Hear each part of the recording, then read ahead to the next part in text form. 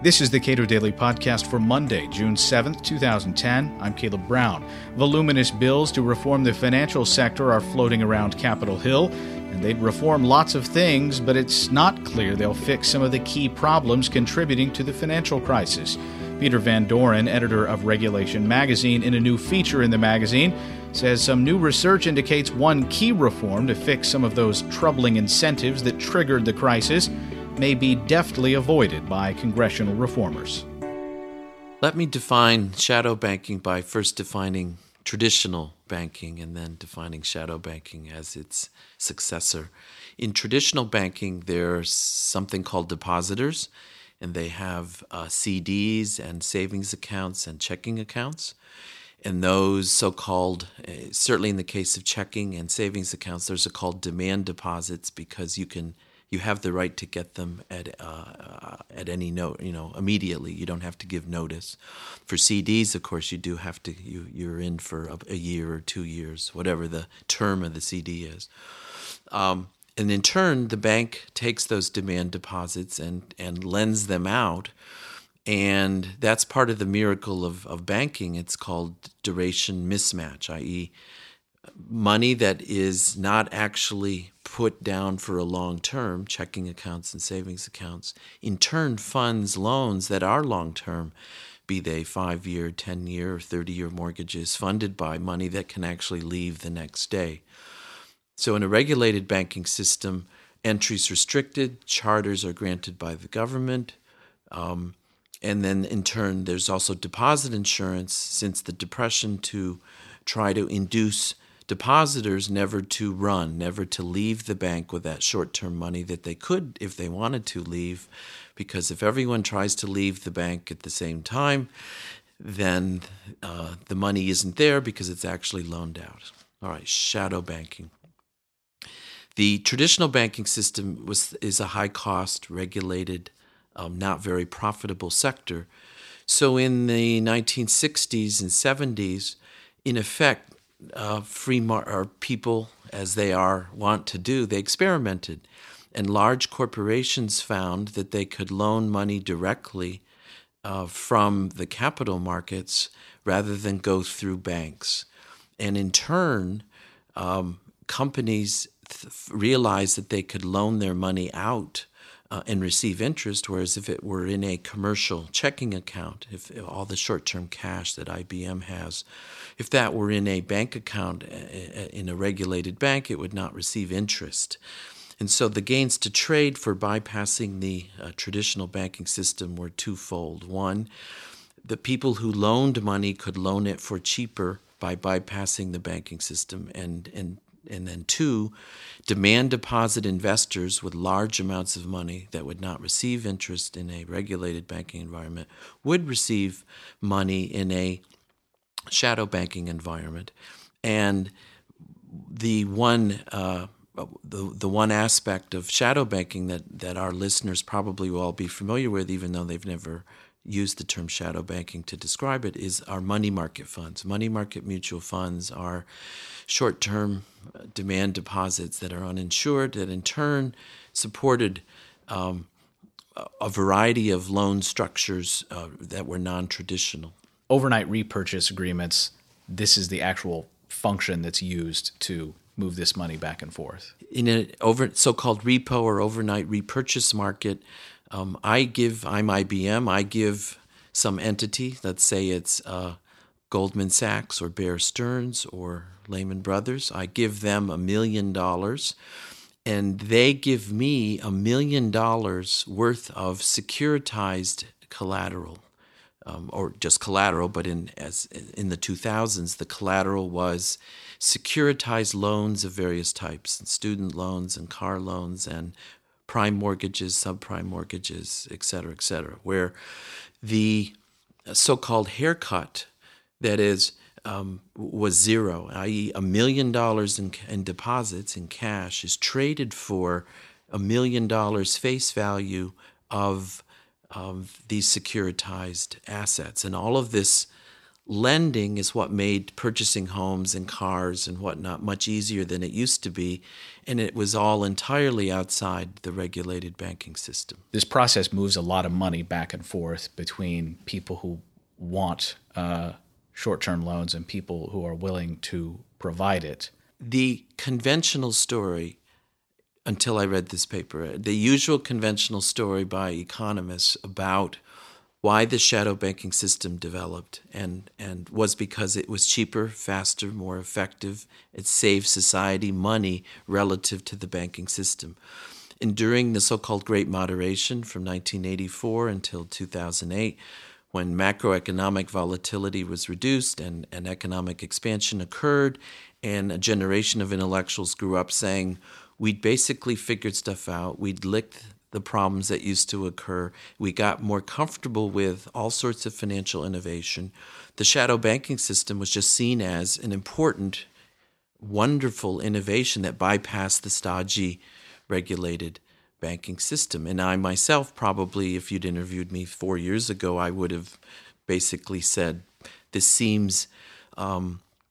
isn't bad arbitrage around regulation. This is good arbitrage, and that there's no regulatory mischief involved in this. In an important paper that I've recently read by Mark Rowe at Harvard, he's changing my mind a bit on whether this shadow banking system development was somehow the product of natural market forces. And he argues that the overnight repurchase asset agreements and derivative contractual agreements were given in a series of congressional changes in the 80s and 90s and 2000s. And it wasn't just once, it was a gradual sequence of legislative decisions.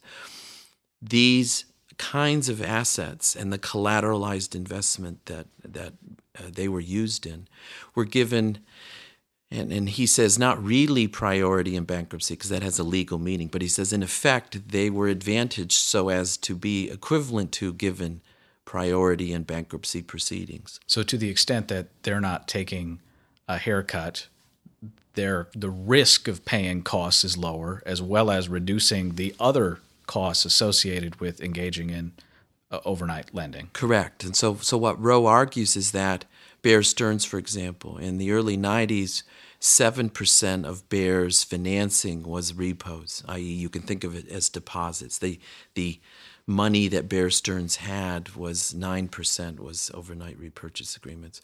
By 2008, it was a quarter.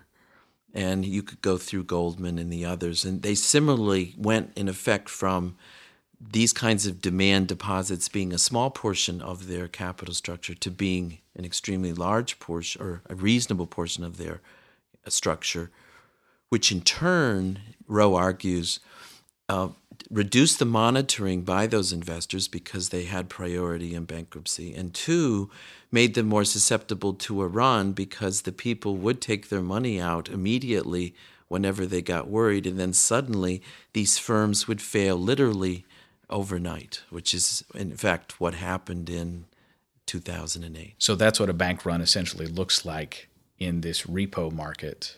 Which is in the 30s, depositors went up to many individual depositors went up to banks, and so-called retail depositors went up to banks and tried to take their money out.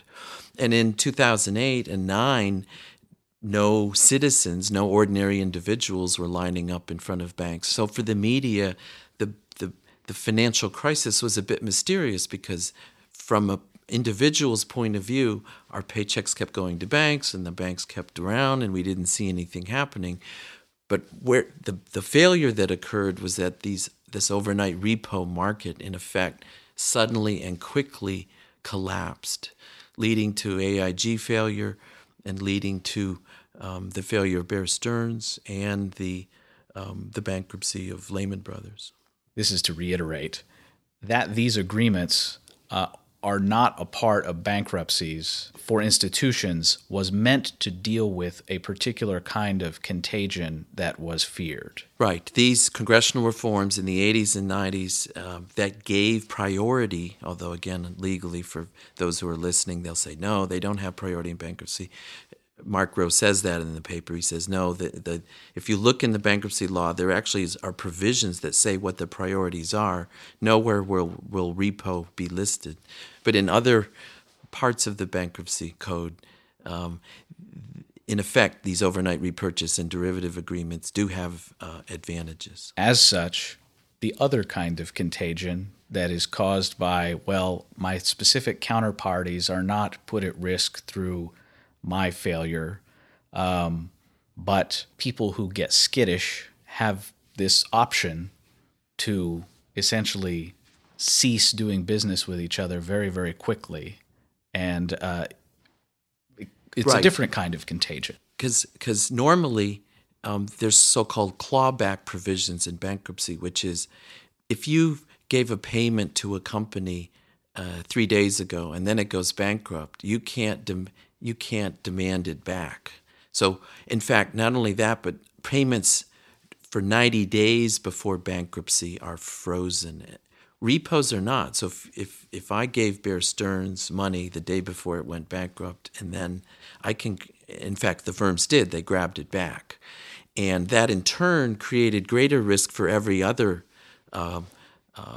debtor and who had a claim against Bear Stearns. That made him worse. What does Rowe's argument mean for efforts at reform of the financial sector? Well, what I was struck by is I always would tell my students, and that the regulatory scholarship says, try to find the most important thing in the status quo that, if it were changed, would completely change incentives in such a way as to make whatever happened that was bad much less likely. So financial reform now, the bills before Congress are 1,400 pages long in the Senate, and I don't know how many pages long in the House. Mark Rowe in his papers convinced me that the simple going backwards to try to make everyone subject to bankruptcy and that there are no exceptions, and we really mean it, would in turn create incentives for this kind of capital structure for financial firms not to exist, i.e., if Rowe argues the only reason this overnight repo market was so extensive as a basis for the shadow banking system was because the parties involved knew that they could get all their money out fast, and that in turn made it more likely that a run actually would occur when anybody got skittish. So he, in effect, instead of saying we need to have a new financial reform bill passed or its equivalent, maybe what we should do first is simply go back and revisit these bankruptcy code provisions, and in turn, that would, in effect, make the movie run backwards much more easily than any of the other things that Congress is proposing. Peter Van Doren is editor of Regulation Magazine. His new column dealing with some of the best new research will debut in the new Regulation Magazine this summer. You can buy or read Regulation at cato.org.